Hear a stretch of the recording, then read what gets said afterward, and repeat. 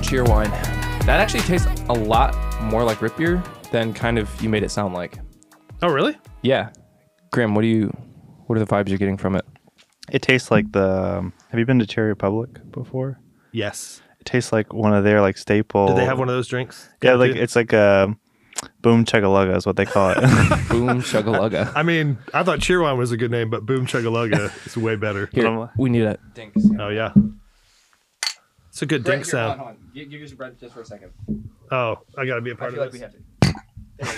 That was chaos. Hello and welcome back to the Roots. Hold on, I just managed to half strangle myself with my. You look like an amateur over there, like you've never done this before. I am a complete amateur, Brent. As are you, but you're the one to thank for the amateurness or for us starting out at all. If it wasn't for you and Maggie, honestly, I don't think we would have done Eat My Shorts. Probably not. And that's what got us into all this in the first place. I'm so sorry. Don't be so Did you listen to the last Eat My Shorts? I did, and I was like, I kept going. I'm like, I think this is what Carter was talking about when Nathan gets abducted. So that was really well done, by the way. Thank you. Yeah, that's a great way to just transition that. So here's the question: as an avid follower of Eat My Shorts, we don't know. We don't. We think it seems like we're going to keep going, but we're rediscovering the chemistry, I think, because like, how do we explain it? It's like Nathan was the chemistry. Nathan was a little bit of a glue as far as not necessarily as a group, because like I think we all have a different dynamic together personally, but when it came to like podcast mode, I don't know, he brought a certain energy that was different. I wish I remembered my chemistry well enough. Like whatever there was like an agent that like that made everything work in chemistry formulas, like whatever that is. In baking, it's cream of tartar. I actually don't know. I have Maggie, we had cream of tartar at our house when we first got married. She was like buying all the spices that we needed. She's like, we need cream of tartar. And literally 5 years later, we had never touched the cream of tartar. And apparently you only use it for like meringue or something. I don't know, Graham. You're the chef in this scenario. I don't know. Have you ever used cream of tartar that you know? I thought you were talking about just like, what's the stuff you put with your fish? Tartar sauce. Tartar sauce. I'm like, does that have cream of tartar in it? No, I don't think so. For a second, I thought, you were definitely on track. Like, yeah, you should just have tartar sauce for anything. But I don't think tartar sauce would go on anything besides fish. I don't know. I feel like what have you tried it with? You say this like you're I don't confident. know. I just feel like there's more options than there. I mean, you could put it on a turkey sandwich, tartar sauce. That sounds terrible. I don't put know it with about your fried chicken.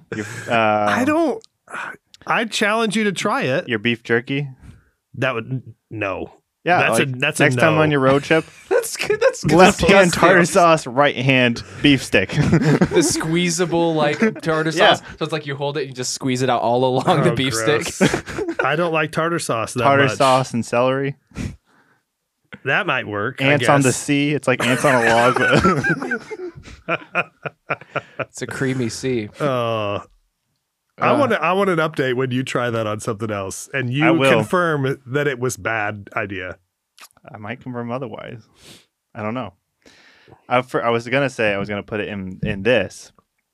Wait. You're gonna put what in there? I was like, I just put tartar sauce as an example in my Cheerwine, but I'm like, it's gonna just become a bunch of like white little flecks, and I don't want white little flecks. That is gross. It would curdle, probably. Yeah. That reminds me of like when I was at a youth retreat like a couple weeks ago, and one of the guys, he's a senior, which is a little unfortunate, but he's that kid in youth group who just does stuff for attention.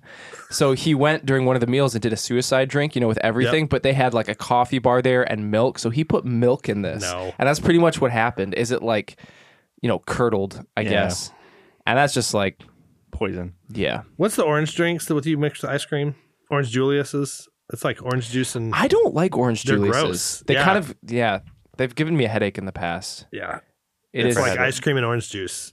It's not good. Not a huge fan. Well, You know, Again, this from the guy that would put tartar sauce in Tartar his cheer sauce wine. and vanilla ice cream. also coming. Stop it! You had such a serious Just look mix on that your up face. like a milkshake. Oh no my one would ever. No one would ever know. Screw it, just put chunks of cod in there too. Yeah.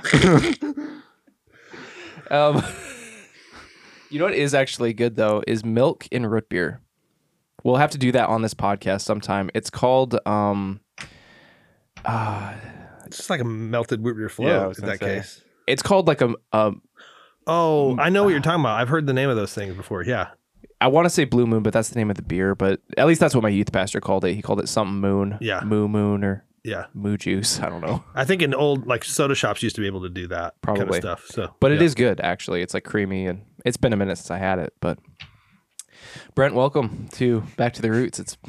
This has been a long time coming. It's long overdue. Long overdue. First time, long time listener, first time guest. We talked about before you came in, like when we started making like little short films, when we were doing things like hanging out as kids, we called it GBC Productions, which is Graham Benjamin Carter Productions. And I was like, we should just create a new podcast and call it GBC, but it's Graham Brent Carter. And then if I'm not there, then you can just throw Benjamin in Yeah, and it'd be We fine. could, yeah, if we can tear him away from his life.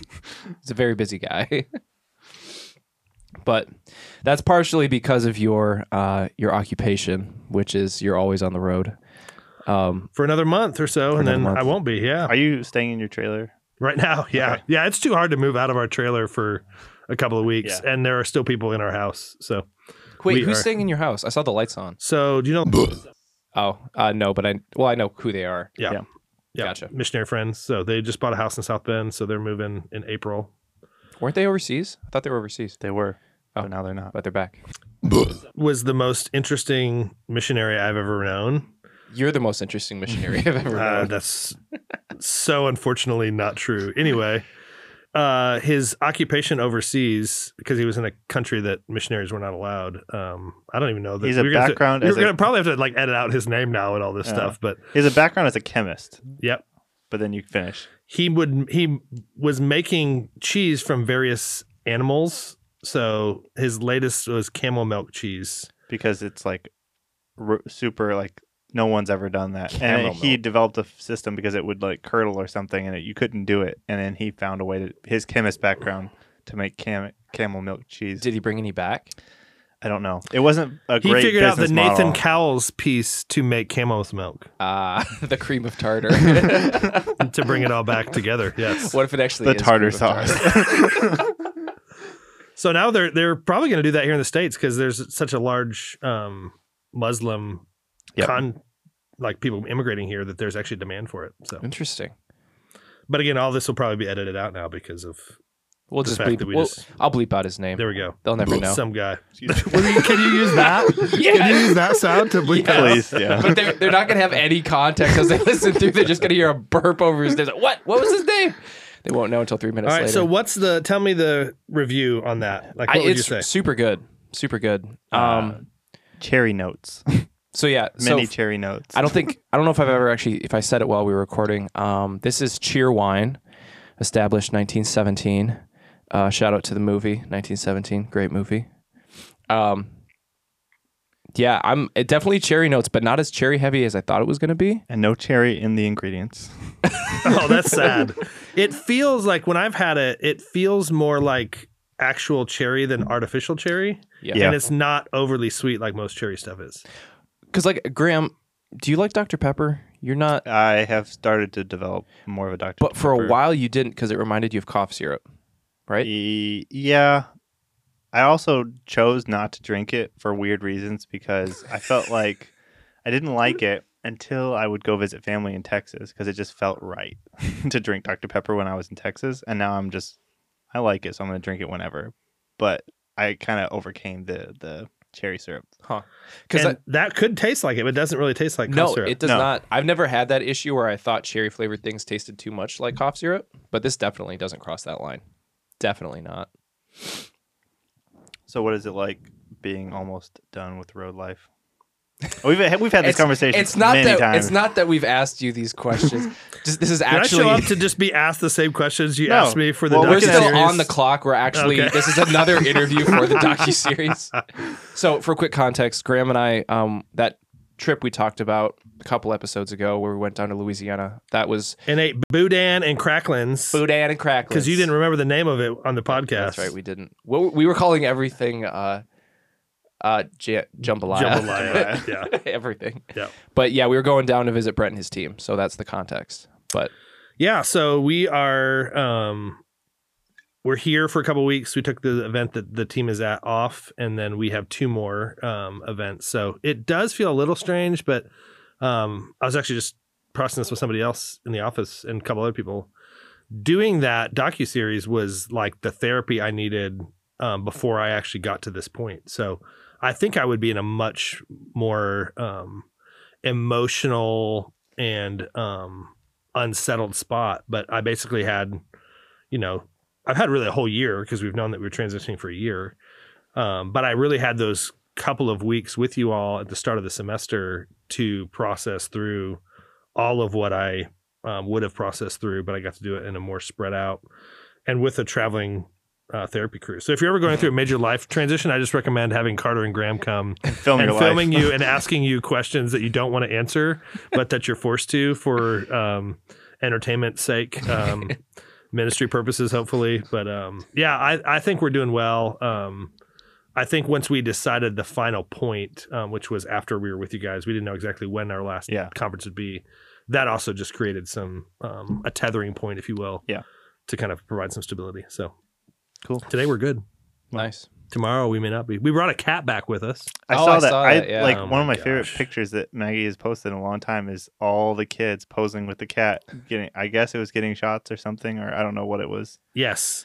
So we were in South Carolina. This cat shows up at our trailer door. Going backwards, we had a cat during the first early years of Gideon's life, and then the cat died. In that stretch, Maggie developed a weird cough that she came home one day and thought was tuberculosis. So I said, if you have tuberculosis, we have a much bigger issue at our hands than you just mentioning that casually. So she had done what we all do, right? She went to WebMD and started Googling her symptoms, and that was, of course, the one that popped up was tuberculosis.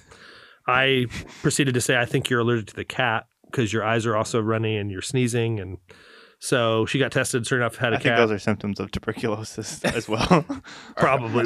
There's also a lot of other symptoms that she did not have. Oh. I don't know what they are well, Yeah, but I don't I know. think it's much more severe. Yeah. So cat died. Gideon was traumatized for a while. Gideon's my oldest son.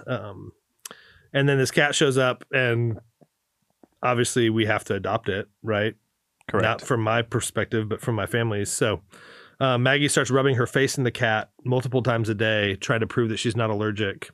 About a week later, she starts developing a cough again, which she said she's had for weeks. I said, let's be honest. I think it's tuberculosis again. That's right. Yep. No, Brent is the one who's had a cough for weeks. Yeah. It's true. I've had to edit out like hundreds of coughs. I did notice there was at least one in there. So good job keeping it in the restaurant. But There's this Couldn't get rid of it. there was this one shot that we didn't use like all the way to the end because it was covered up, but it was like you said something and then you just you take that big suck in and then it just cuts. Like Graham and I are the only ones who understand it, but it's He's about to cough. and we could hear it ringing in our heads. Oh man. Yeah, so the cat came home with us. His name is Opie. Maggie likes a YouTuber named Mariah Elizabeth, or not Maggie, Haven and Hope do that's kind of does some art stuff, and she has a cat named Opie. So it's gray, it's cute, it'll be outside cat, but we had to take it to the doctor to make sure it didn't have rabies or all that stuff before we brought Tuberculosis. it home. Tuberculosis. It might. I had a dream They didn't test for that. They tested for leukemia. In a cat? Yep. Apparently, in case you wanted to know if your cat would live a long time, we tried to tell them not to, but I think they did anyway. Interesting. So, leukemia tests are new in the cat checkup That world. can't be a cheap thing to treat. Like Cool. I'd rather just not know. That's weird. I've never heard We of that. wouldn't have treated it, that's for sure. Yeah. I had a dream last night about adopting a cat. And? And I don't know what happened. All I know is that the guy, Sammy was in the dream. He was trying to offer me a cat, and Shout out to Sammy Hernandez. it was a black cat, and I was like, I don't think our dog's gonna like that. And then we were outside at night, and he was like, oh, I'll just try it. And he throws the cat out there, and they just chase each other around. I'm like, oh, I guess it's working. And then I was like, is it a boy or a girl? And he's like, I don't know. I don't know how to tell. And that was the end of the dream. Sammy, my wife knows how to determine the gender of cats. So if Sammy Hernandez is listening to this and wants to go back in Graham's dream and give her his cat. Yeah. He goes to my small group. I wasn't gonna go tonight, but I might have to go just to like ask him. Do you know how to tell if a cat's a boy or a girl? I'm just gonna show him 2 pictures. Which one's the boy? Which one's the girl? Have you ever had... The first question that pops in my mind is very deranged. Have you ever had to make that call of like, I mean, you're talking about like if your cat has leukemia, you're not going to treat it. Like that's a difficult decision to make. No, it's not. For an animal? Well, not in this situation. This is a stray cat, but like say Thistle is shot with a poison arrow, and you can either remove it and pay for her to get treated for $1,000, or not remove it and watch her die. Is PETA a sponsor of this episode before I answer? Not yet, but actually that's a good idea. They're about not to be, based on my answer. You would watch Thistle die. Is that what you're saying? Yes. I don't think, I mean, so for context, I grew up on a farm. So animals are utility. We're very different in this. So wait, sense. Thistle is a utility? Thistle's not even utility to me. Thistle's just an expense on my line item budget. Actually, she's utility because she provides joy to my family, and I tolerate her. But she's an expense on my budget. So, do you know the expense on your budget? It's not much. Oh, well, that's good. We only give her the shots that she needs to get when we have to board her, and the cheapest dog food we could provide. So, we are low maintenance. She cost me $50 at the Berrien County Animal Control 6 years ago. That's not bad. And then we spent $450 to treat her kennel cough. I need to give our dog shots. Never done that. Probably do. Anti-vax. I'm not sure that applies to this situation. So yeah, I would not. So like the other thing, our dog developed a couple years ago like this limp, and so we were like, great, she's gonna like need some kind of surgery, and our vet's gonna look down on us. I've always wanted a 3-legged dog. Just putting that out there. Thistle would be a good-looking 3-legged dog. This is a good-looking 4-legged dog. That's true. She is. She could pull off 3. Sure. Anyway, she was limping, and we took her to the vet, and the vet's like, well, we're a horse clinic, so we don't really shoot it in the head. Pretty much. She's like, you got 2 options. You can take her to an animal hospital and pay $3,000 to have surgery. And I said, I'm not sure I would have $3,000 surgery done on my knee. Or you can give it joint supplements and something else. And sure enough, it took care of most of the issue. So, whenever I think of a dog with a limp, it just reminds me of. Did you ever watch Marley and Me? That sadist-made movie. Because like, how do you really feel about it? I hate it. I left the room and was weeping. Like, do you know the Becky Riggenbach? Yeah. Yeah. So before she got married, she used to be like really close with my mom. So like, she came over while my dad was out of town, because whenever my dad would leave for a work thing, my brother, my mom, and I would all do a movie night. So, and I knew how that movie ended because somebody had told me. So I'm like, no, please, no. But I just like got through the first half, 3/4. Oh, it's fun. It's like a rom-com with a dog. And then it's walking up the stairs, and Owen Wilson's kids are like, Daddy, why does it have a limp? And Owen Wilson's like, I don't know. And then it's like a cut to the vet, and it's like, your dog has a twisted bowel. So whenever I think of a dog with a limp, that's what I think of. Maybe Thistle had a twisted bowel all along, but I don't think that remedies itself with joint supplements. Probably not. I like that you described that movie as a rom-com with a dog. I had really thought that's a great way to describe it. That's like the vibe of it. It's like kind of fun, and it's like quirky, and it's got Owen Wilson. It's got Owen Wilson. Exactly. Yep. He's halfway there. Yep. Halfway to a dog. Pretty much. He's Shaggy. He's a golden retriever. If Owen Wilson was would be a golden retriever. Yep. Yep. That's what, you know what? That would be a good podcast. You try to determine what celebrities are like what kind of dog. Let's do it now. Johnny Depp. We have time. Johnny Depp. Johnny Depp. Oh, he's a pincher, man. Doberman pincher. I have to Google these dog names. What about... what came to your mind? Did you have somebody or no? Nope, I did not. I'm not good with dog names. Man. John Cena. I'd say a pit bull, but pit bulls have more like personality than John Cena does. That was the first thing that came to mind. Some kind of bulldog kind of thing, but Probably more of a Mastiff. bulldog. Probably more of a bulldog. a pug. Yeah. If John Cena's a pug, then what That's is... not right. That pug's not right. He's what's, not big enough. What's Dwayne Johnson then? He's got to be a Rottweiler. Oh yeah, I could see that. Rottweilers are pretty lean, but I could see it. Jimmy Fallon. He's like one of those. He's like a little black Shih Tzu. Border Collie is what came to my mind. So, but Shih Tzu's probably better. He strikes me as a small, loud dog. Nothing against Jimmy Fallon. I love Jimmy Fallon. Martin Short. Who's that? I don't know actors' names. See, I'm terrible with dogs. I would say Brett just glares at me and then looks away. He doesn't give me any context. For context, I travel with people your age a lot, and I often make references, and they're like, "I don't know who that is," and I'm like, I know who Martin Short is. I knew you would because I'm into all things You all- ancient. The Three Amigos. You ever seen The Three Amigos? Great movie. Okay, I've seen this guy in a couple things. Yeah. Father of the Bride. Father of the Bride. Probably most well known from Prince of Egypt. For your generation, wait, yeah, I yeah. guess so. Why does it say he's in Santa Claus 3? Because he is. Is he the clone? He's the Frost guy. Oh, yeah. At least best movie. Well, my one suggestion of actor bombed, so I'm sorry. It only bombs with us because I don't know dog names. And I don't know actor names. High five. all right. Well, that was the worst high five. That was better. There we go. That was bad. Yeah. We were a failed duo. Do you know the key to a good high five? No. You look at look the at the elbow. elbow. Yep. It's tried weird, that. but it's true. It doesn't work for you. I've maybe Let's try. overthought it. That actually worked, and that was on my left hand. Ready? Did you look at my? I did. Graham I'm just like, was kind of All the overthinking focus. that one, I think. That was a really awkward looking high five from the first person perspective. Yeah. you're welcome. But A recommendation for a show. Now that we're just all over the topics, I watched all the way through a comedy special. It has 3 episodes Okay. to it, and it's Ben Short. So do you ever watch Parks and Rec? Mhm. So John Ralphio is the one guy, and the other guy is the lead guy from Silicon Valley show. So he's like a skinny kind of like. They both are real. They play really well together, and they do it. It's a complete improv show. So they ask the audience questions like, "What is something you?" The consistent prompt is, what is something you are dreading or not looking forward to, a big event?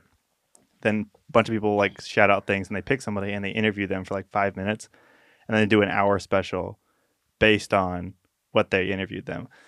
that's really The fascinating. first episode is like amazing. And the other 2 are like still super enjoyable, but not like as good. But just if you need something fun, but also super creative and just like the quirky, just like 2 friends, just like being friends and also being really talented is really fun to watch. So What's that on? What platform? Netflix.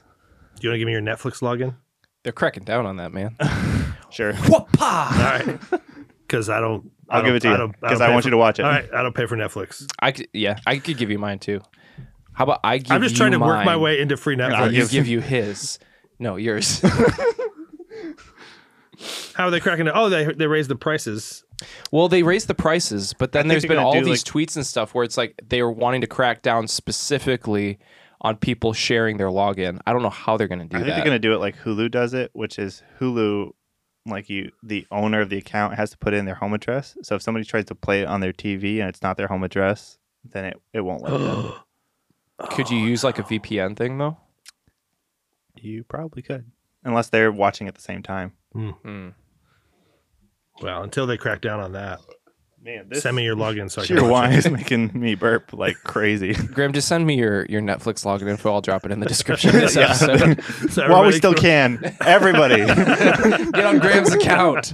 Only 4 screens at a time. We'll start like a Discord like channel. There So you it's like go. people Yeah, will like yeah. start asking I've got like, 6 is to it 8. open? Yeah. You could start charging them for You just the have like slots. a time slot that you just select. What would the value of a time slot for that show be? Give me a price that you would pay to watch that. So it's an hour long. Like, what do you mean? Like, how much Yeah. is it worth to watch it? Yeah. Compared to what? Like what? So give me your range of spectrum. Like, what is your favorite thing to watch and least favorite thing to watch? No, just tell me what you would pay to watch that episode. I don't know. I would pay $20 Wow. $20. That makes me really want to watch to it. watch all 3 of them. I would watch $20. And it's all an You would hour. watch 20 They're 3 hours. Yeah. Yeah. You got me interested. And John Ralphio is my least and most favorite character on that show. Yeah. I love him and hate him, which He's is the whole way idea of this more character. normal because he's not playing John Ralphio, but he can. They're playing like both of them are playing not just 2 characters. They're playing like 20 characters at once, and they're juggling them, and switching.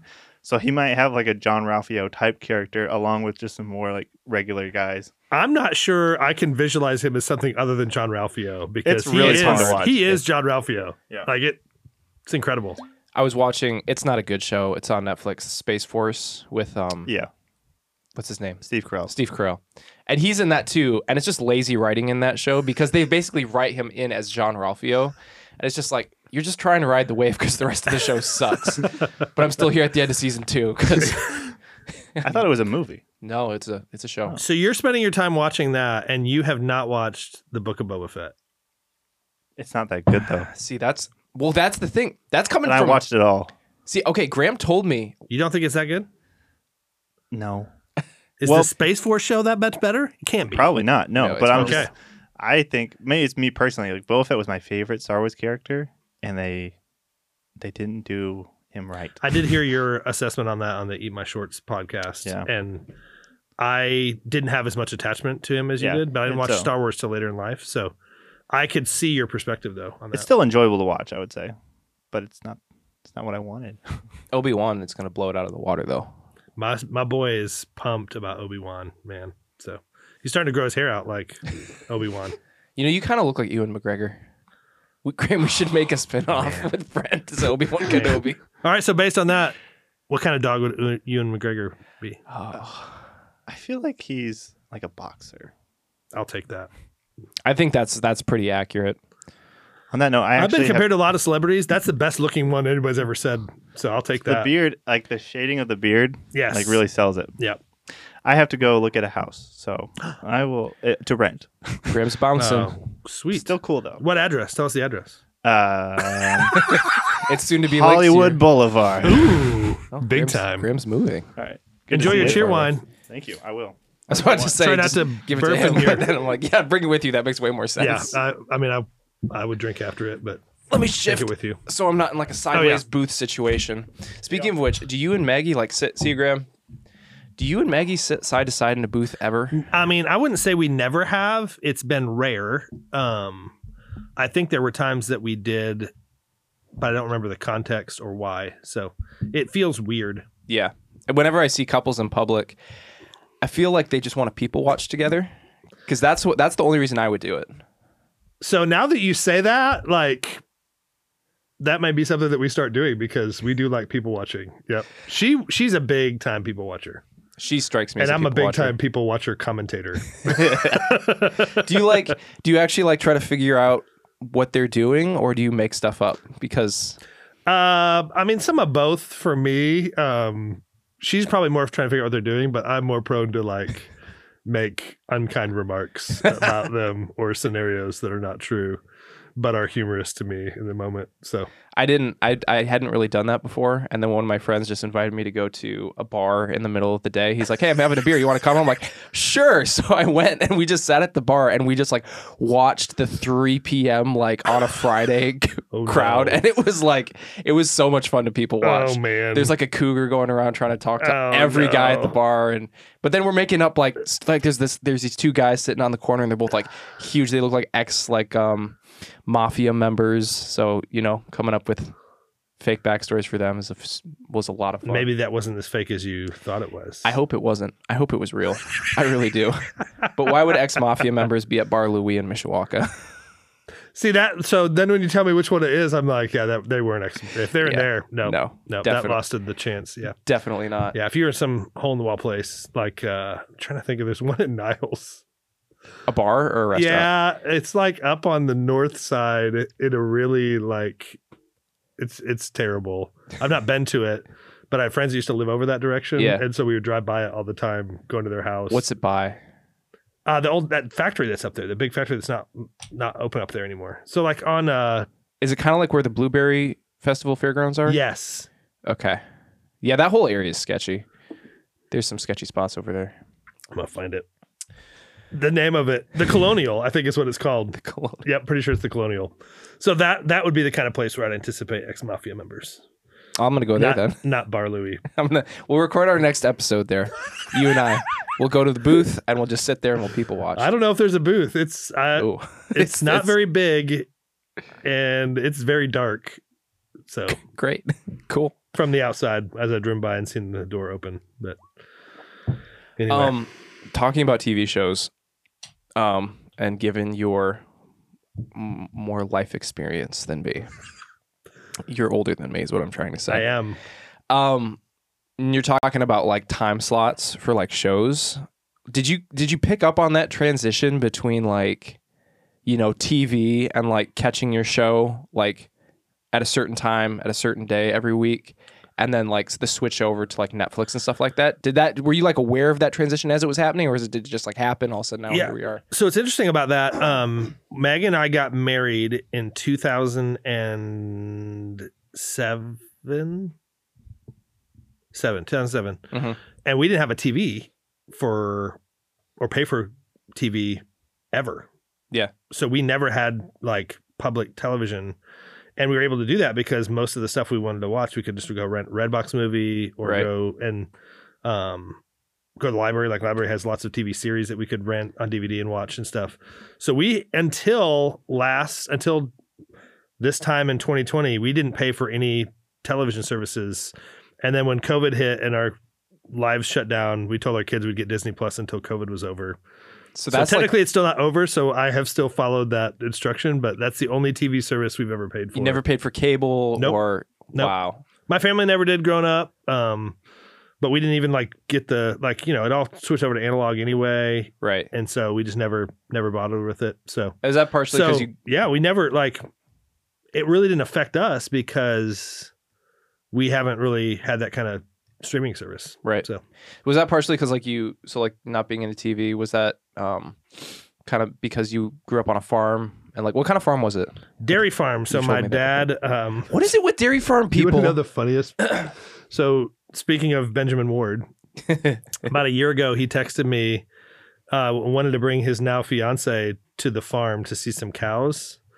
And he messaged me the one day right before he was going down to, my dad is just a very not like Benjamin stood out like a sore thumb down there. Of course. Yeah. And my brothers saw him and they're just like, who is this weird hipster guy that you had show up? Cause Ben fits all of that vibe. Yeah. Anyway, he texted me right before he got down there. He goes, hey, we're headed down to tug some udders now. And I'm like, you cannot. Benjamin said that to you? You should not say tugging udders. I said, please do not say that to my parents or my dad or my brothers. So Ben and I have a running joke about tugging udders. So that's not an actual term. That's just... it's a Benjamin Ward term, so it will probably catch on. But it is not a term I've ever heard nor heard since, and don't anticipate outside of that context. Now it's on the internet, so it's probably going to go viral. Hopefully, my uncle was a dairy farmer. He still lives on his farm, so I'm going to start throwing that term out. Yeah, see his reaction when you tell him that, and I would like to have a video to see if it's similar to how I responded. So he's a very cut through the. No, I was going to say he cuts through the bull crap. He's actually a very bullcrap kind of guys, but is that like symbolic because you're talking about cows? I guess it could be. I didn't think of it, but yeah, that's true. Yep. But I'll see if he can handle it or not. Yeah. So we didn't grow up with we didn't pay for cable. My parents just were super simple and never really grew up with it. So then Maggie and I I was frugal even when we got married. And her dad watched TV all the time. They had cable. And so I just think it was something we just decided not to really mess with, and hadn't really missed it. Now, we can say that, but I spend just as much time or more on my phone searching social media or watching YouTube videos or, Disney Plus stuff. So it's not like we're now actually living any more time conscious without technically paying for TV than we would if we paid for it. But right. So when you say you grew up on a farm, that makes me think, and you didn't watch TV, it automatically makes me think. We watch TV, just not cable. Okay. So we had What did you watch?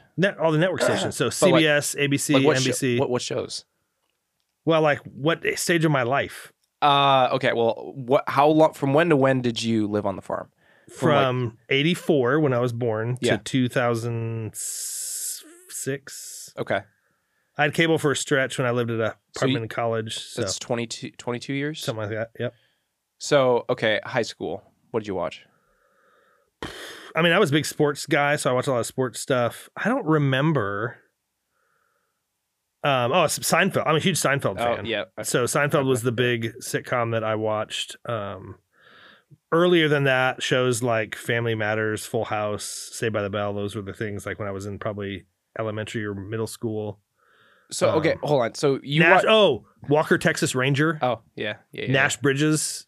Those were the shows that we watched some as a family. So Did it bother you? Because I assume Dr. Quinn, Medicine Woman. You ever see that show? no.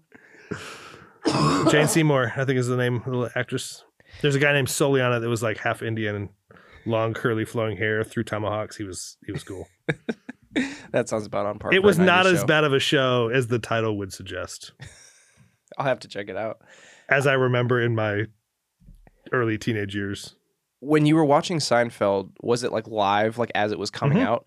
So it was one episode a week, right? So I was a freshman in high school, I think, or maybe a sophomore when this season, when the series ended. Mhm. Yep. So it'd be one a week. So it would be like on a Thursday night at 7 or whatever. And they're the like- episode would be on. But and the it would be- reruns were also running at that same time because it's so Ah. popular. So would you only watch the new episode? Oh no, week? I would watch You would- okay. Yeah. Because I'm like, it really bothers me even when this is such an American thing to say. It really bothers me when, like Disney Plus or something, they release a show one episode a week. And that's like, they're like hour-long episodes, like the Marvel shows or the Star Wars Right. shows, and they're like an hour long. But like Seinfeld, that's like 20 minutes. There's like a 30 minutes with the commercials. Yeah. And it's just like, that sounds horrible to me to like get, because I probably wouldn't get sucked into a show like that. It has changed the way we consume that kind of media, Right. streaming services, because you can go watch 5 or 6 episodes of a sitcom Mhm. in a sitting and not feel bad about it. But there was not even that option. So even if they ran it in syndicate on a rerun, you'd get one episode a day, maybe if they ran it 5 days a week. Yeah. But they weren't running like 3 or 4 episodes back to back.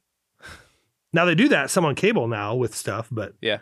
I mean, years ago that wasn't the case. So you couldn't binge. But I can still, I watched some of them on the DVDs when they came out. I'm in the process of recollecting all the Seinfeld DVDs, just for nostalgia's sake, and because I don't have Netflix until Graham shares his account with me. But I know all of the episodes. I could probably quote most of them because I've seen them all in rerun format multiple years in a row. You can't just say that without. So like if I give you If an you give episode me title. yeah, well, here's the beauty about Seinfeld. Their titles are intentionally super simple. Mm-hmm.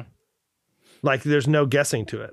So I could probably give you a summary of most of them. Okay, let's see.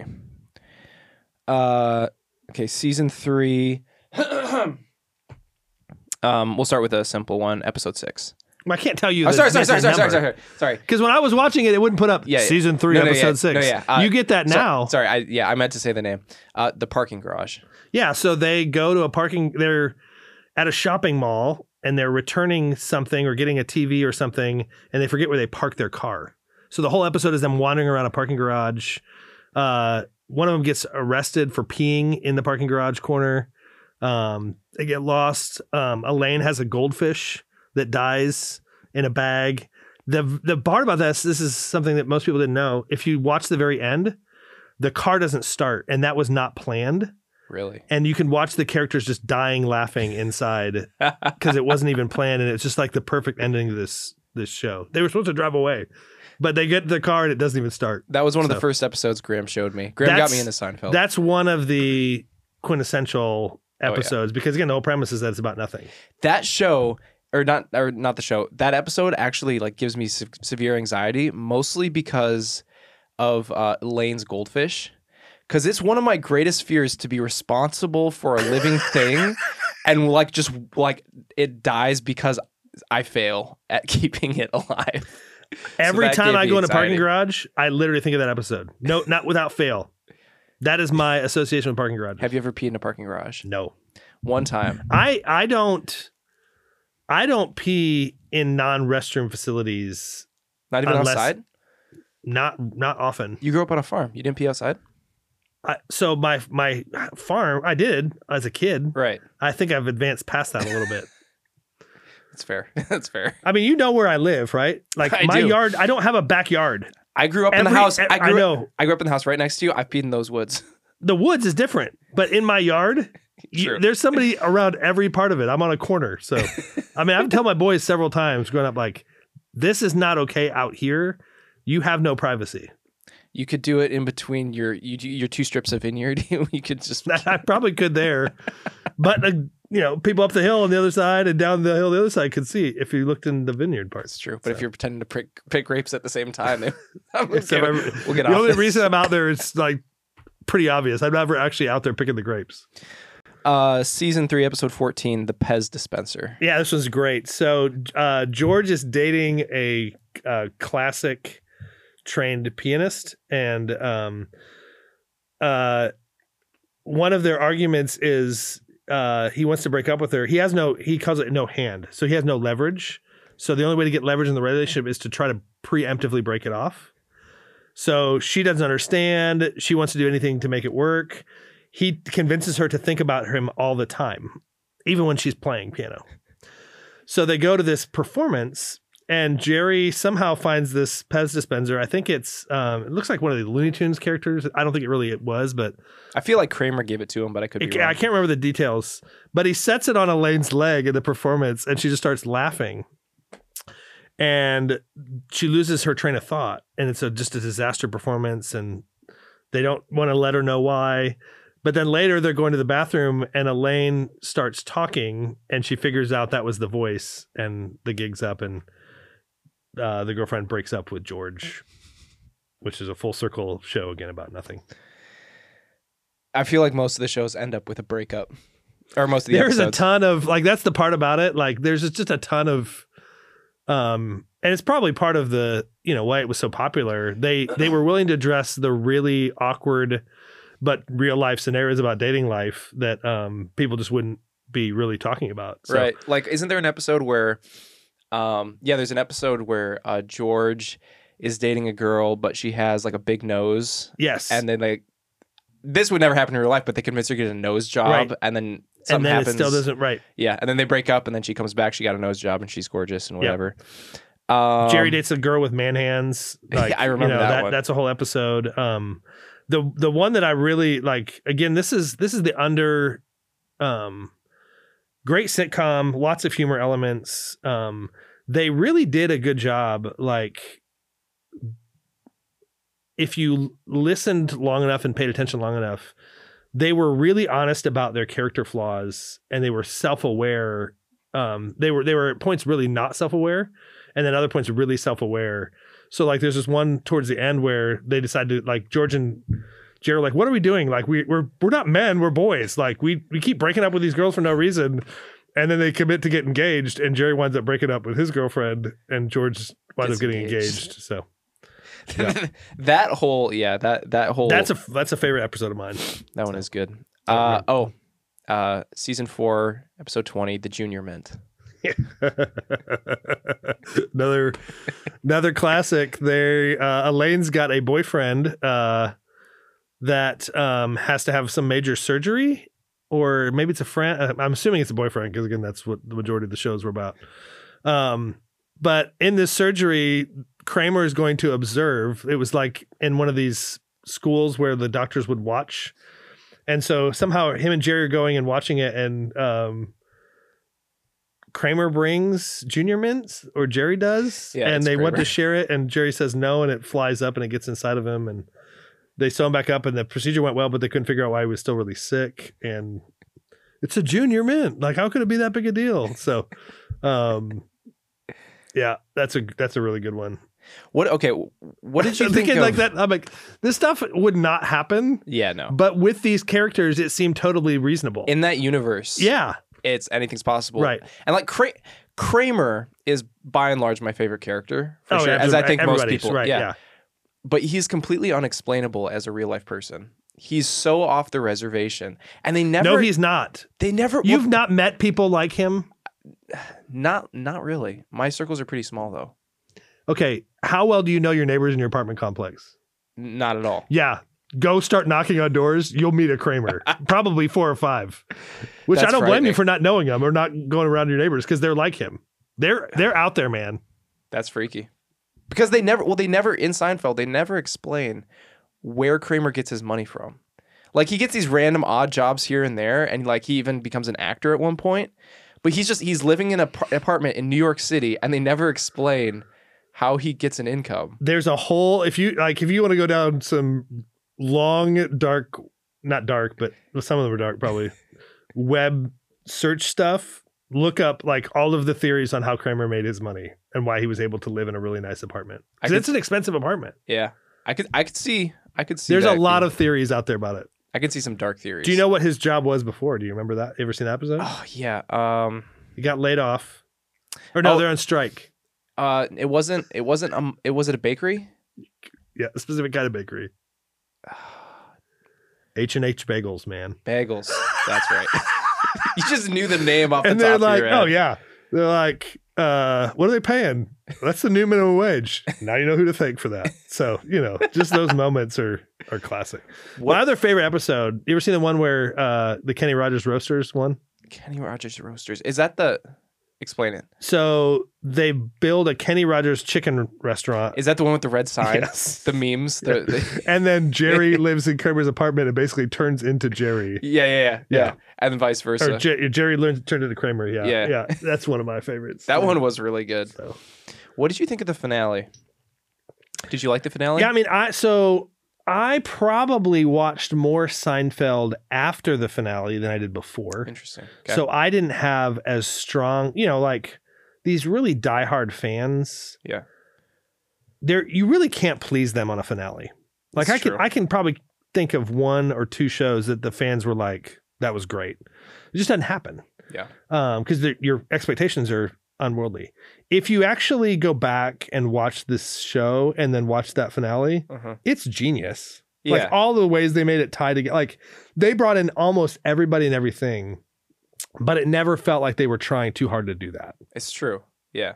I was just like, whenever And it's a lot of things they brought in, a ton. Yeah, they brought in a lot of the characters. They brought in tons of the secondary characters and most of the like one-off characters. Like it was incredible. What was the first episode that Kramer's lawyer comes into the scene? Because I really enjoyed Childs. I really enjoyed him as a character. But what was the first episode? I mean, he he's was in 3 or 4. I don't remember if it was the tobacco one. I think that was it. Because what was the lawsuit? Kramer started smoking and had people come into his apartment.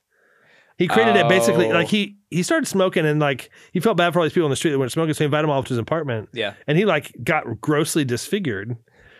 And so he was going to be a millionaire. And then he settled without talking to Jackie, and his settlement was he got to be put on a giant billboard as like the Marlboro Man That's in right. the middle of New York With City. the smoke puffing That's out. right. Yep. I remember. I think that was the first one because that's the one I don't remember Jackie. Well, no. No, I think that one. Yeah.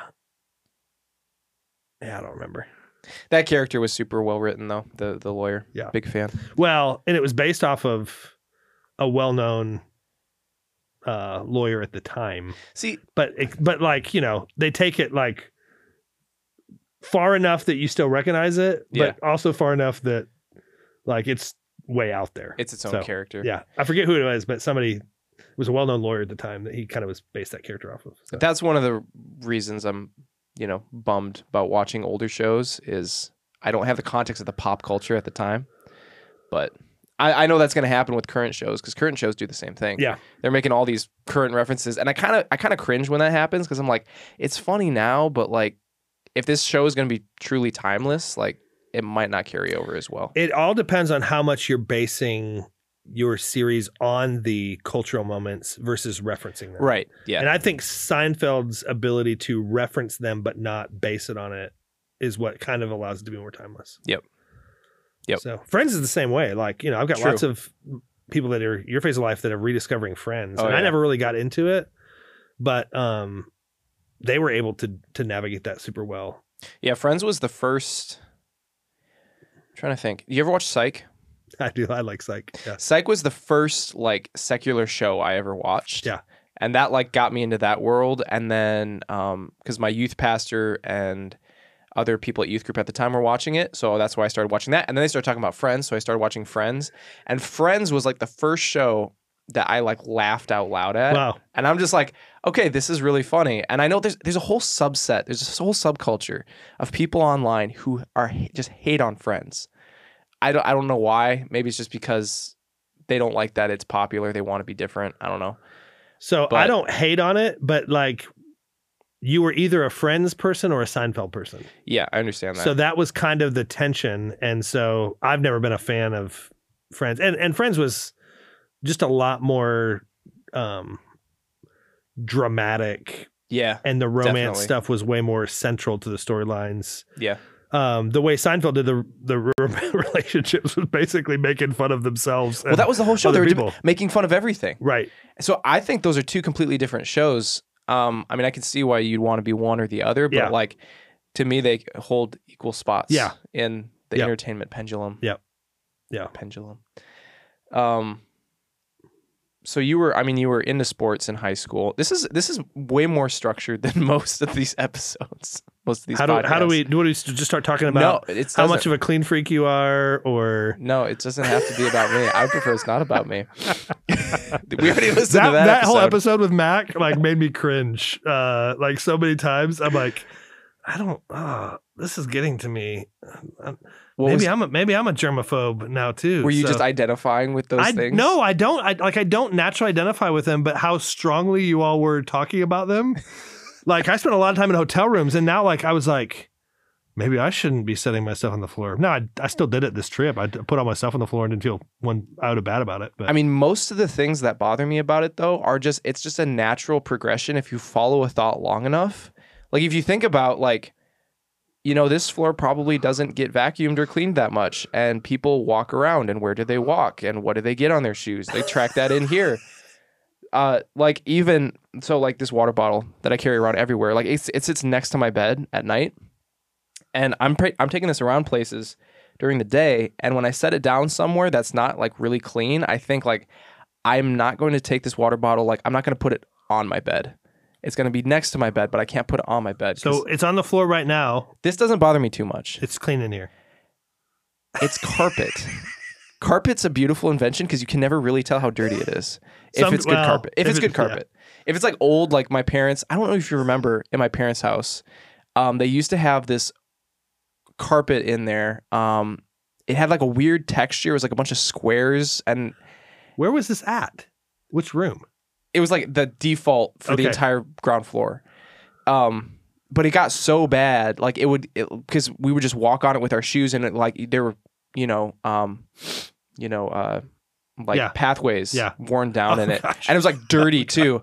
No matter how many times you clean it or vacuum it, that's partially probably what birthed my germaphobe, dirtophobe floor issue. Because I'm like, this is disgusting.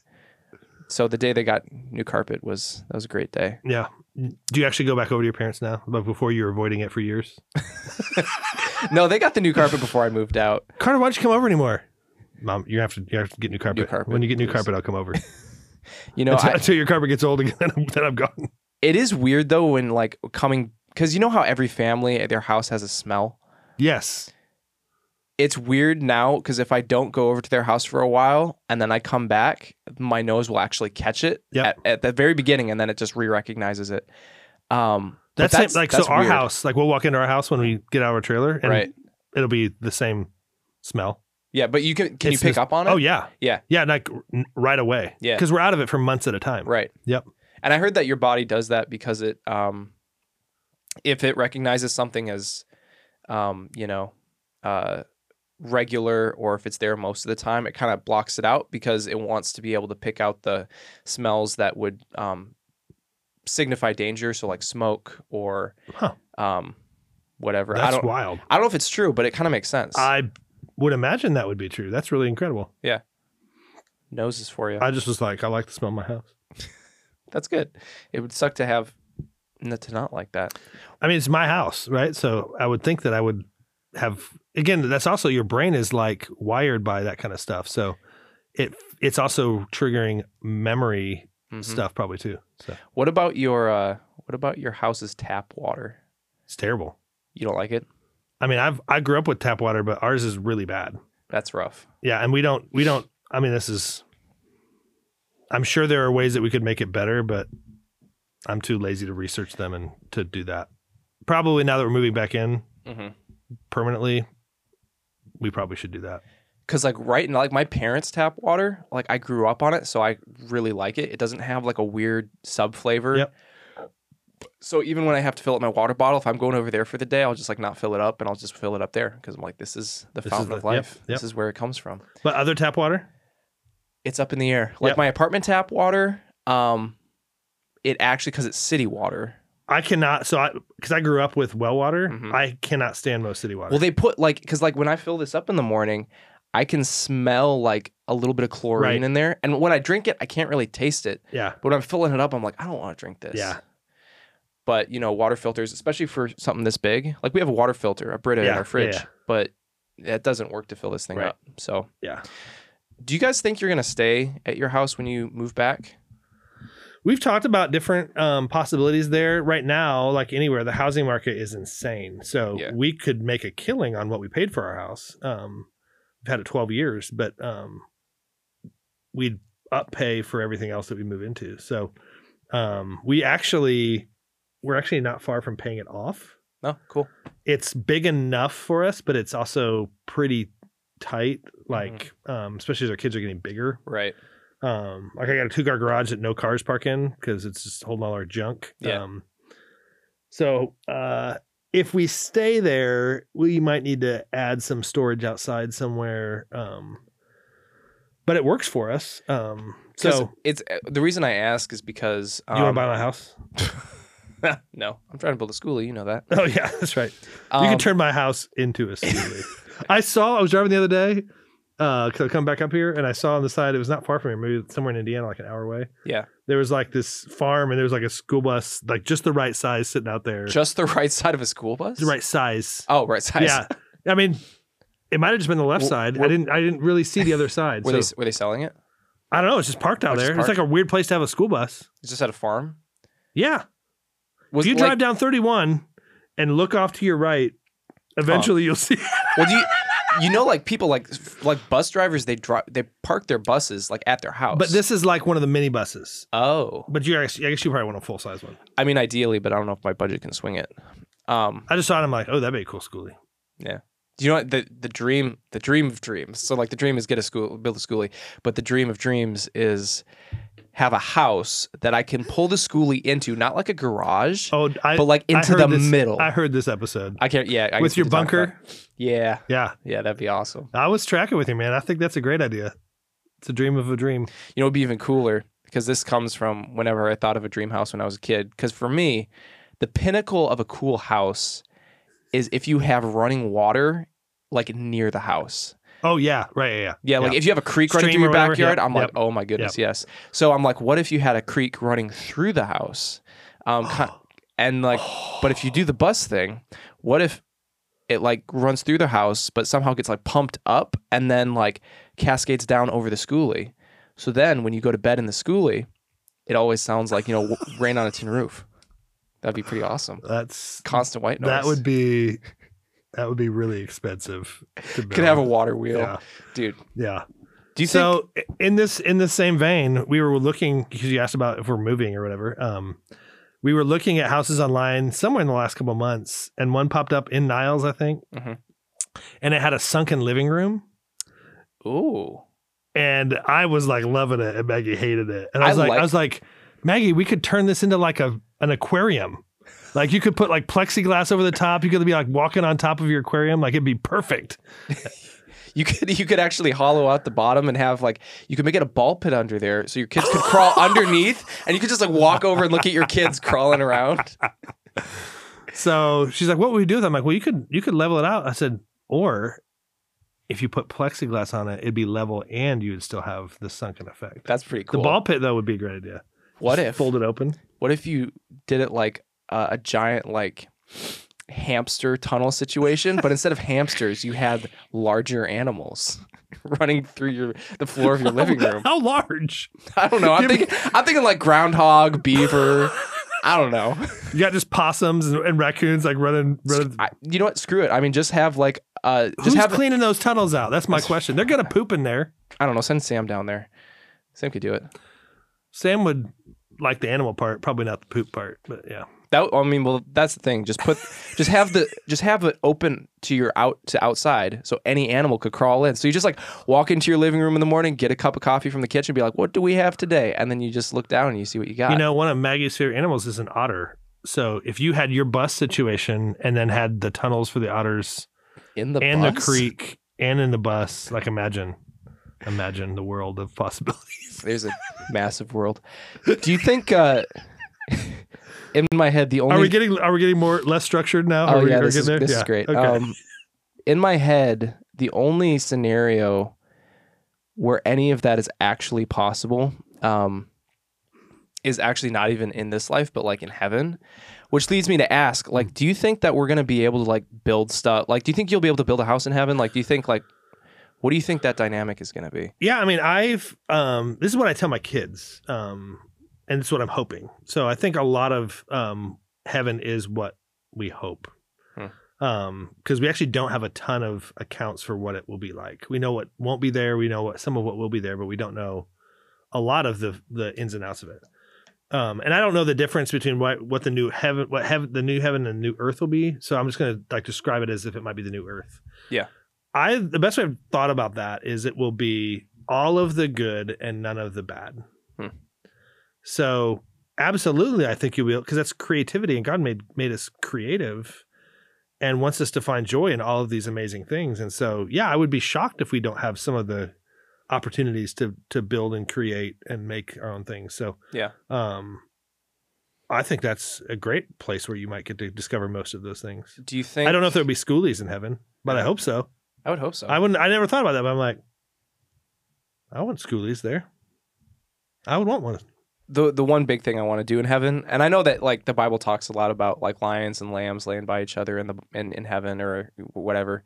And I don't know how much of that was metaphorical or real, but obviously death isn't going to be a thing in heaven, so it might as well be true. But to be able to cuddle with like a giant like male lion, it's just like, because when I've looked at like their like close up pictures of like a male lion's face, it's like very like dude lion. Yeah, dude lion. There we go. It's kind of like it's kind of like wrinkly, and it looks like this super cool texture. I just want to touch it, but I don't want to get my arm bit off. So I'm just gonna wait till I die to experience that. Or go visit Joe Exotic. Isn't he in prison still? I don't know. And those are tigers. Tigers. I think he has lions too. Probably. I guess it's been a while since I watched Tiger King. That was 2020, wasn't it? That wasn't that long ago. Yeah, but I just watched it because I did have access to Netflix for a bit. So the people staying Tiger in our King. house left their Netflix logged in. So when we were there over Christmas, we watched it a ton. Tiger King. I watched one episode and Maggie was done.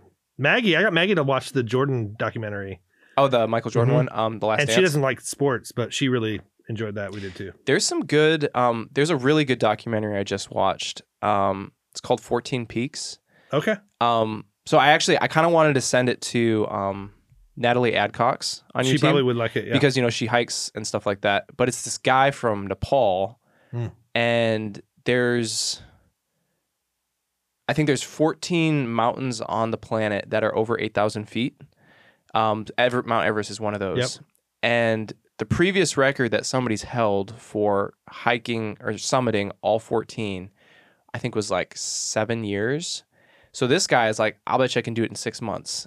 so he goes out and he hikes these mountains in 6 months, and like people are dying on these mountains like Right. all the time. Like as he's hiking it, there's like two situations: one where they find a climber and they save his life, and another one where they find a climber who's like he's run out of oxygen. It's like the sun's going down, and that other hiker ends up like dying in his arms, like on the mountain. It's a crazy documentary, and it's a movie, so it's like an hour and a half. It's Yeah. not episodes. Yeah. But I would highly recommend that. There's a lot of good documentaries that have come out recently, and I think that's some of the best storytelling that is out there.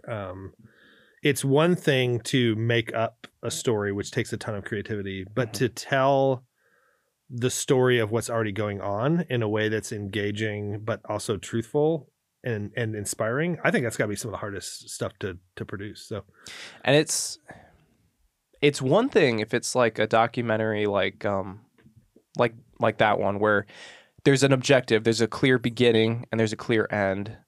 And then there's the struggles in between. But then like the one that Graham made with you guys, I mean, we both did, but Graham was the big brain behind it. Like, we didn't really know what was going to happen with it. We didn't have a clear ending in mind. Well, we did, but it changed. Yeah. And like it all shifted so much. So like that's a completely different animal, but like it would be awesome to really do a documentary like that. Yeah. I don't know about what. I'd go to space in a heartbeat. I'd love to shoot a documentary in space. That's one of my favorite questions. I asked you that on the road. I said, if you could go to space, would you go to space? Did I say yes? I think given certain parameters, you would. Oh yeah. Well, Yeah. yeah, certain parameters. Like, Yeah. how long does it take to get there? What do I get to do when I'm there? But I think it's fascinating. Certainly what Elon Musk is doing. The reality is we still only have a very, very small percentage of even our own planet Mhm. that we've discovered when you factor in how deep and vast the oceans are. Yeah. And lots of other places, like anywhere there's tons of rainforests and things. So, but imagine like all that's still out there to be explored. Yeah. It's crazy. I can't get over like those. So you tell me that story about those climbers. I cannot figure out why somebody would take that much risk, because it's very risky. Extremely. Like even really expert level people that have done it and guides, like they Mhm. die all the time out there. So I'm really curious often what's inside somebody to take that level of risk for, I guess it's the accomplishment of it. 'Cause I can't imagine the scenery up there is that beautiful, because it's like I mean, it's like cool. snow blowing in your face, like at super I mean, like once high you're speeds. up at the top, then you're like way above the clouds and like you see the other mountains peeking through. But I feel like once you get up one, you've seen them all. Like it's probably all pretty similar. Like watching the documentary, even they just kind of fly through one mountain after the other. It's kind of like, oh yep, I've seen this one. Yep, seen it. Yep, cool. Oh, somebody died. Okay. But he was talking. That climber, his first name is Nims. His last name's funky because he's Napoli.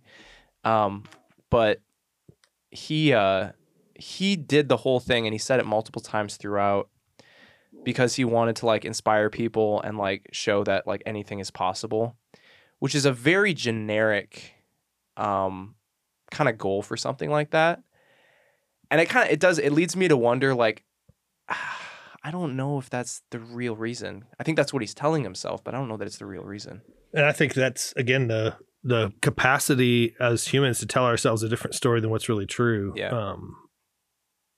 Is pretty wild. Mhm. So our ability to be not aware of ourselves, and that's again back to the Seinfeld. Like that's where that show had value for me and still does. Is you're watching these characters struggle with self-awareness, but then eventually get to some places with it, but then also revert back, because that's a cycle for all of us. Mhm. Self-aware, not self-aware.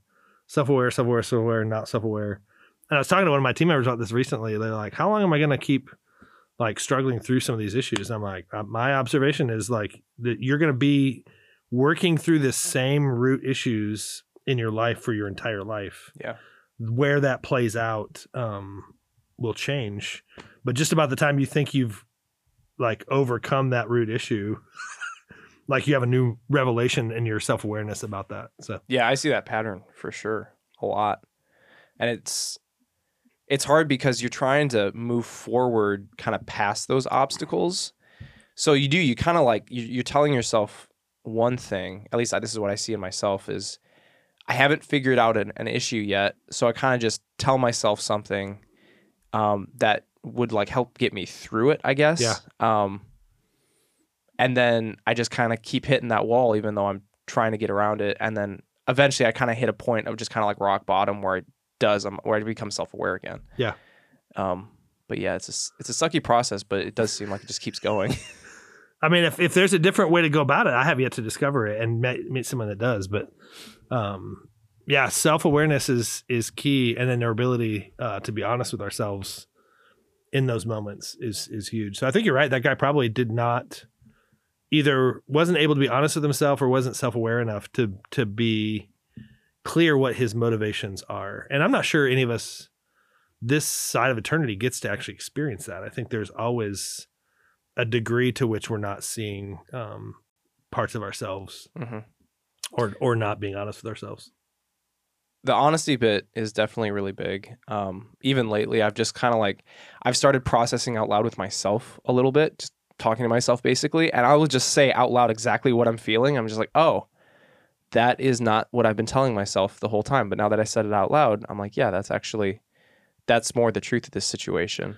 And how does that help you? I mean, it definitely like, it helps me be honest with myself because it's like I kind of know my motivation for something the entire time. But I think where a lot of people get hung up, this is where I got hung up for a while and I still do, is I'm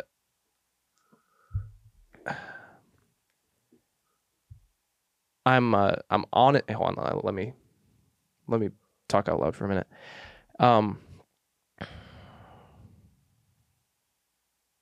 I forgot entirely what I was going to say. Like just like when I'm honest with myself, it definitely helps, but it's more of a recent thing. It's where it would get hung up is I feel like I need to know my motivation. This is what I was going to say. Yeah. Like I need to know, cause like for a while, I wanted to like be a vlogger on YouTube or like all these other things. And I'm like, well, what's my motivation? Cause like, as a Christian, I'm like, I need to have the right motivations. I can't do this for the wrong motivation.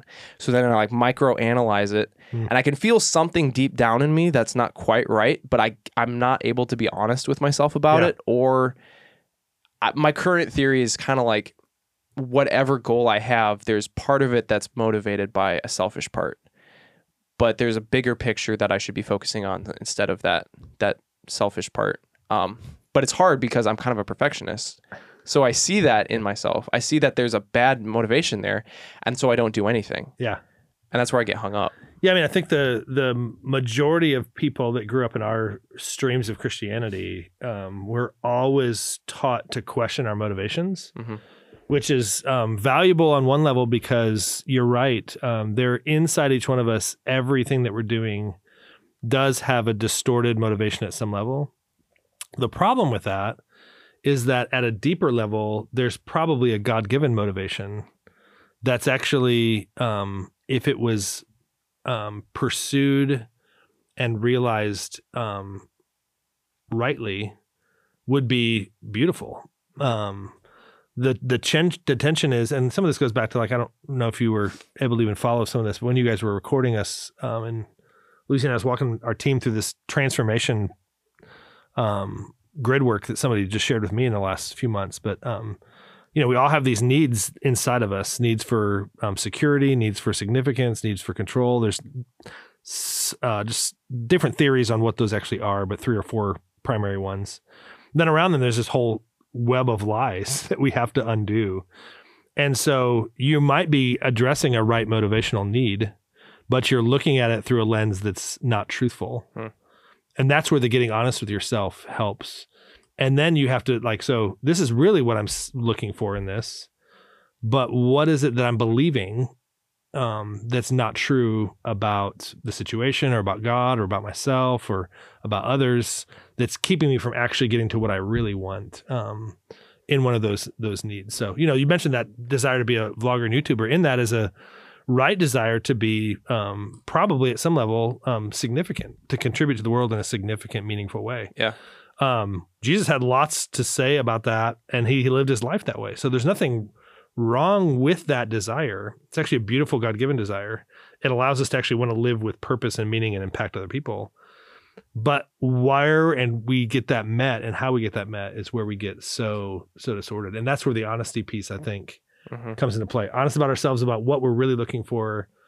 Honest with ourselves about what we're believing that's not true. Yeah. And then we can able to actually move towards what we really were designed to experience. And it's really interesting because even outside of the Christian circles, people are starting to figure out that being honest with yourself is huge. Like I'm reading a book. He's a CrossFit athlete. His name's Matt Frazier. He's like one of the fittest guys in the world. He's second to me. Yeah, obviously. Yeah. I mean, I do a lot of fitness. The way you bounded in here. I fit a lot of stuff. I'm gonna have to get you to work out with me now that you're gonna be back in town. That's so I can't tell you how scared I am dude, of that. We'll start out. It's easy. I'm not as stupid as I used to be. Says the guy that's 14 or 15 years younger than me and has been working out way more religiously than I have. We could find where you're comfortable and we can work with that. I'll tell you where I'm comfortable. You ready? Yeah. On my couch. That's where I'm comfortable. I'm going to walk into your house. I'm going to give you a 5-pound barbell or dumbbell. I'm just be like, here, just I hope I'm a little past that. I don't know how much, but I do hope I'm a little past that. Anyway. We should try to figure out how to do that. Yeah. But Matt Frazier. I'm reading a book, which I'm super proud of that I'm actually reading books again because books are a huge form of knowledge and stuff that people can pass on. And I hated reading for a while, but now I'm getting back into it. But I'm reading his, and he was talking about like even his motivations. And toward the end of one of his chapters of this book, which is mostly a fitness book, he actually gives a prompt in the book. He's like, journal about your motivations for exercise or whatever, and write down the bad ones, quote unquote, like the ones that you're too afraid to say out loud, because he's like, you need to be able to be honest with yourself so that you can actually, it's kind of like exercise where you need to have the proper form for something before you lift heavy weights with it. Otherwise you hurt yourself. If you try to go the distance with bad motivation without being honest with yourself, then you're going to end up hurting yourself like emotionally or not even get to point B. Yeah. So it's super interesting because I've heard people here at Life Action say it before, like the secular world is figuring this stuff out, but they're missing some of the pieces. But here we are on my personal podcast talking about one of the 6 responses. And that's where I think why I've continued to value the ways of Jesus is because he makes sense in so many categories of life. And it only takes sometimes centuries for humans to figure out what he was saying and how he was living all along. Right. And science starts proving that, and theories. And so I was talking to a friend recently. They're just struggling with some mental health stuff in their family. And I was just telling them, I'm like, you know what? Years from now, it wouldn't be surprising to me to find out that this mental health situation, there was actually like some really beautiful things God was doing in the midst of that wouldn't be discovered apart from it. Because that's been true of lots of those kind of studies in medicine and even mental health stuff. It's just that we're limited and confined to what our science is telling us at some level. We've got what God's word says, we've got the way Jesus lived, but some of that has to be discovered at another level for us to start like actually seeing the value in it and living it out. And it's great when that happens in a cultural standpoint, because that's just another way that God is bringing his kingdom to earth is through what is not a traditional Christian source. Yeah. But he is helping people realize that.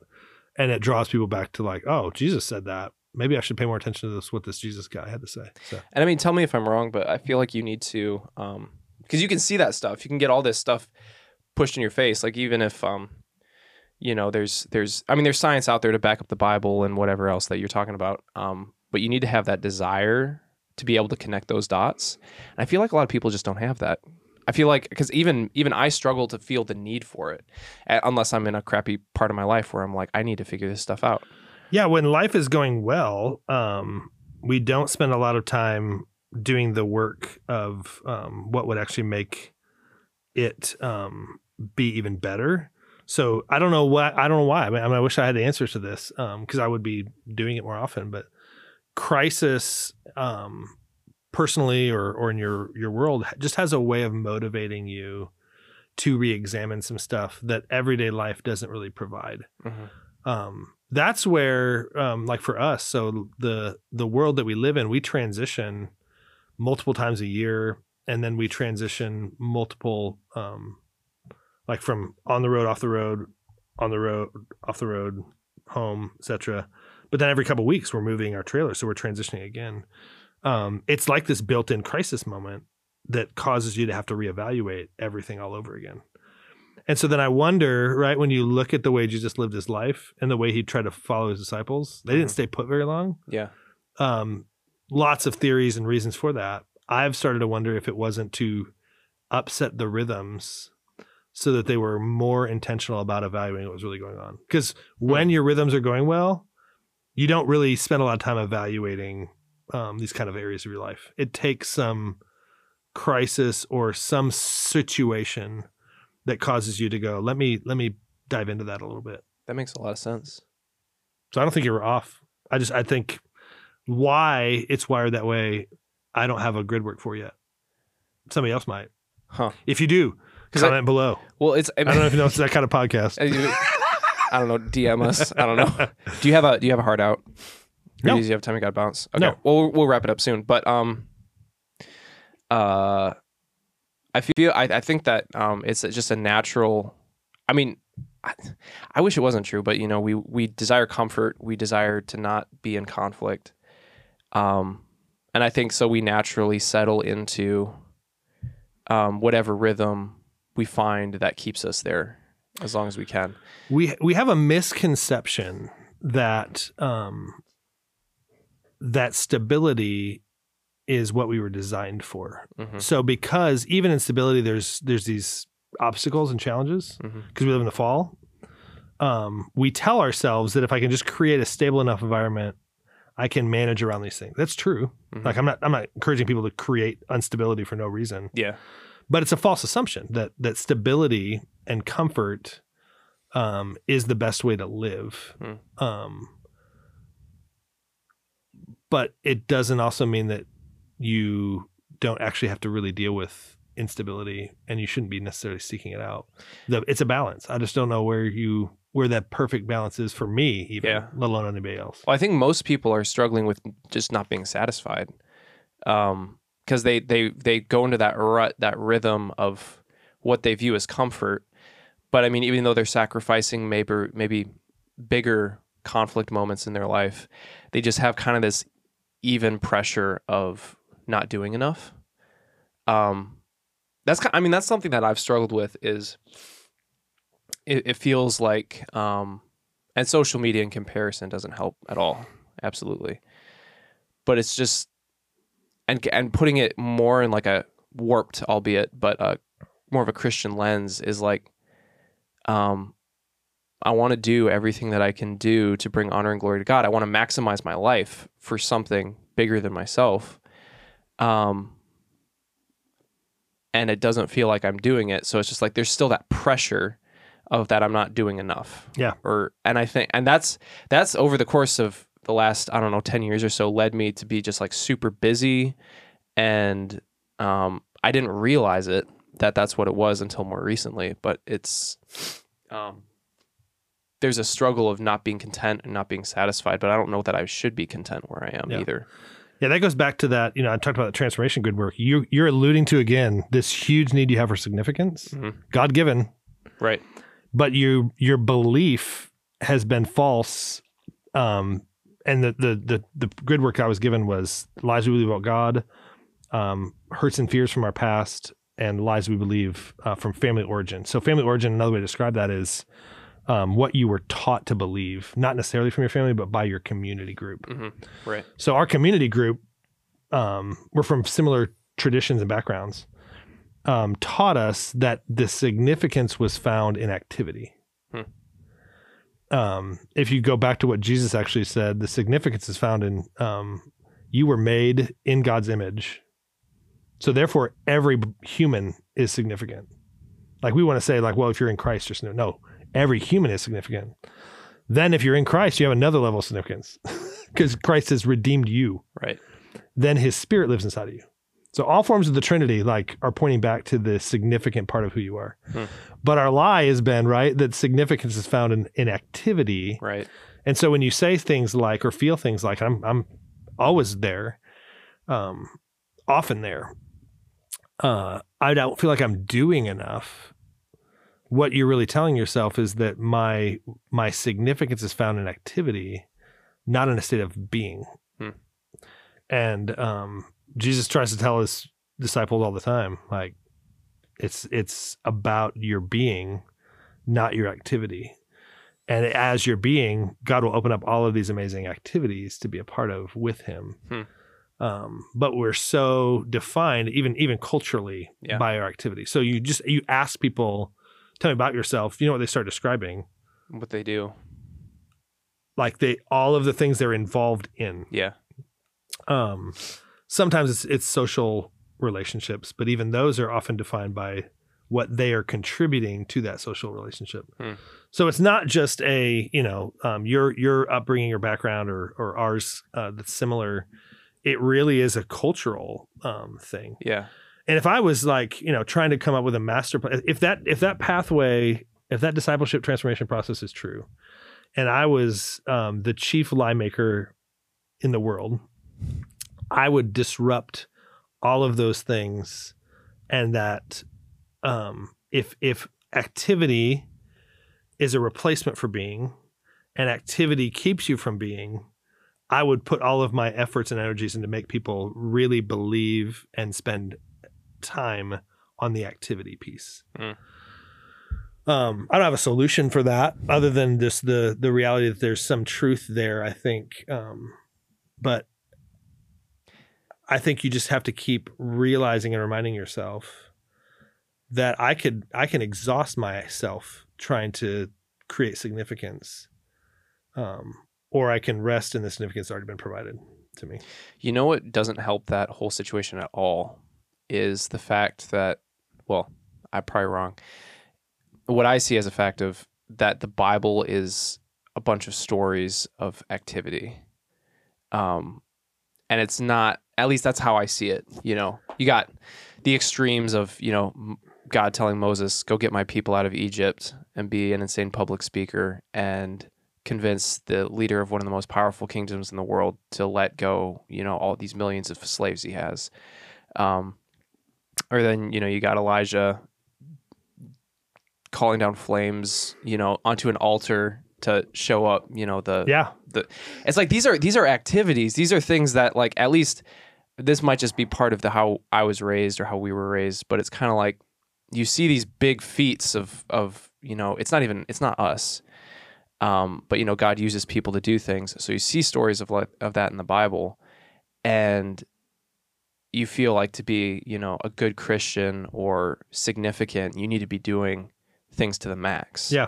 And there's actually a pressure too from the church, at least from the kind of the church I grew up in, that, there's all these big stories of supernatural healings and stuff like overseas. And it's like, we're not doing that in America. We need to do, better, we need to do whatever they're doing, and that's it's a lot of pressure to do. Yeah. Tons of it. And again, if this is a cultural thing beyond even just our church, which I think it is, but it certainly is in our church, wouldn't that be how we would tell those stories to each other? So what if those stories aren't actually saying that? What if those stories aren't actually saying, look at all the great, powerful, amazing things these people did, and they're telling something different? But because they came from a tradition and from people that saw this as the part of it, that would be clearly how you would articulate the story. So you're a storyteller. I mean, you do a lot of creative work. There's not one side to every story. Right. I wonder if we took enough time to really evaluate it in the bigger picture, if we wouldn't start seeing a different narrative arise from some of those stories. The one that comes to mind immediately is Jesus with Mary and Martha. Jesus made it very clear. And again, we ostracized Martha too quickly. Jesus made it very clear that like there was not extra value added by what she was doing versus what Mary was doing. Right. So the other part of that I look to, Hebrews 11 is that heroes of faith part. Hebrews 12, which one it is, I can't remember. You know, if you read that account, those are actually really amazing stories of what God did through people. But if you actually did some backstory reading, those are actually really terrible people. Like if you just evaluated the people in Hebrews, whatever, 11, 12, I can't never remember which one, how chaotic and destructive their lives were apart from those few times God used them, like you'd be like, well, man, why is God really using these people? What that passage keeps referring back to is their faith. And I would say that's an obedience piece. So our significance is not found in the degrees of our obedience. It's just found in the proximity to Jesus when we are living a life of obedience. Maybe. As I tell people often, that's my current theory. I attest that I probably am wrong. And if you ask me in 3 months, I'll have a different articulation of that at some level. Hopefully not wildly, but it could be different as I continue to learn and grow. Which is why we only have these deeper talks every 3 months. Probably true, man. Yeah, you gotta get them out of me, and then you gotta take time to pick out what's true and what's not. So, well, when you move back, we'll start having them more, and maybe some of them will be like, I got to know Mac better because he started working out with me, and we would sit in the sauna and just talk in the sauna. That's pretty close to sitting on your couch. I went to a hotel in the last few months, and they had a sauna, and I did enjoy it. So, dude, where's your gym? Right over here. And they have a sauna? They do. What's the monthly fee? For an individual, if you sign up for a year, it's $60 a month. It's a little bit spendy, but it's a nice gym. It's got a sauna. I could probably get $60 worth of value out of that sauna. And they have a hot tub. Does it come with Netflix? Tell you what, I'll give you my login, and then that'll work out fine. Thanks, man. It was fun to hang out with you today. Thank you.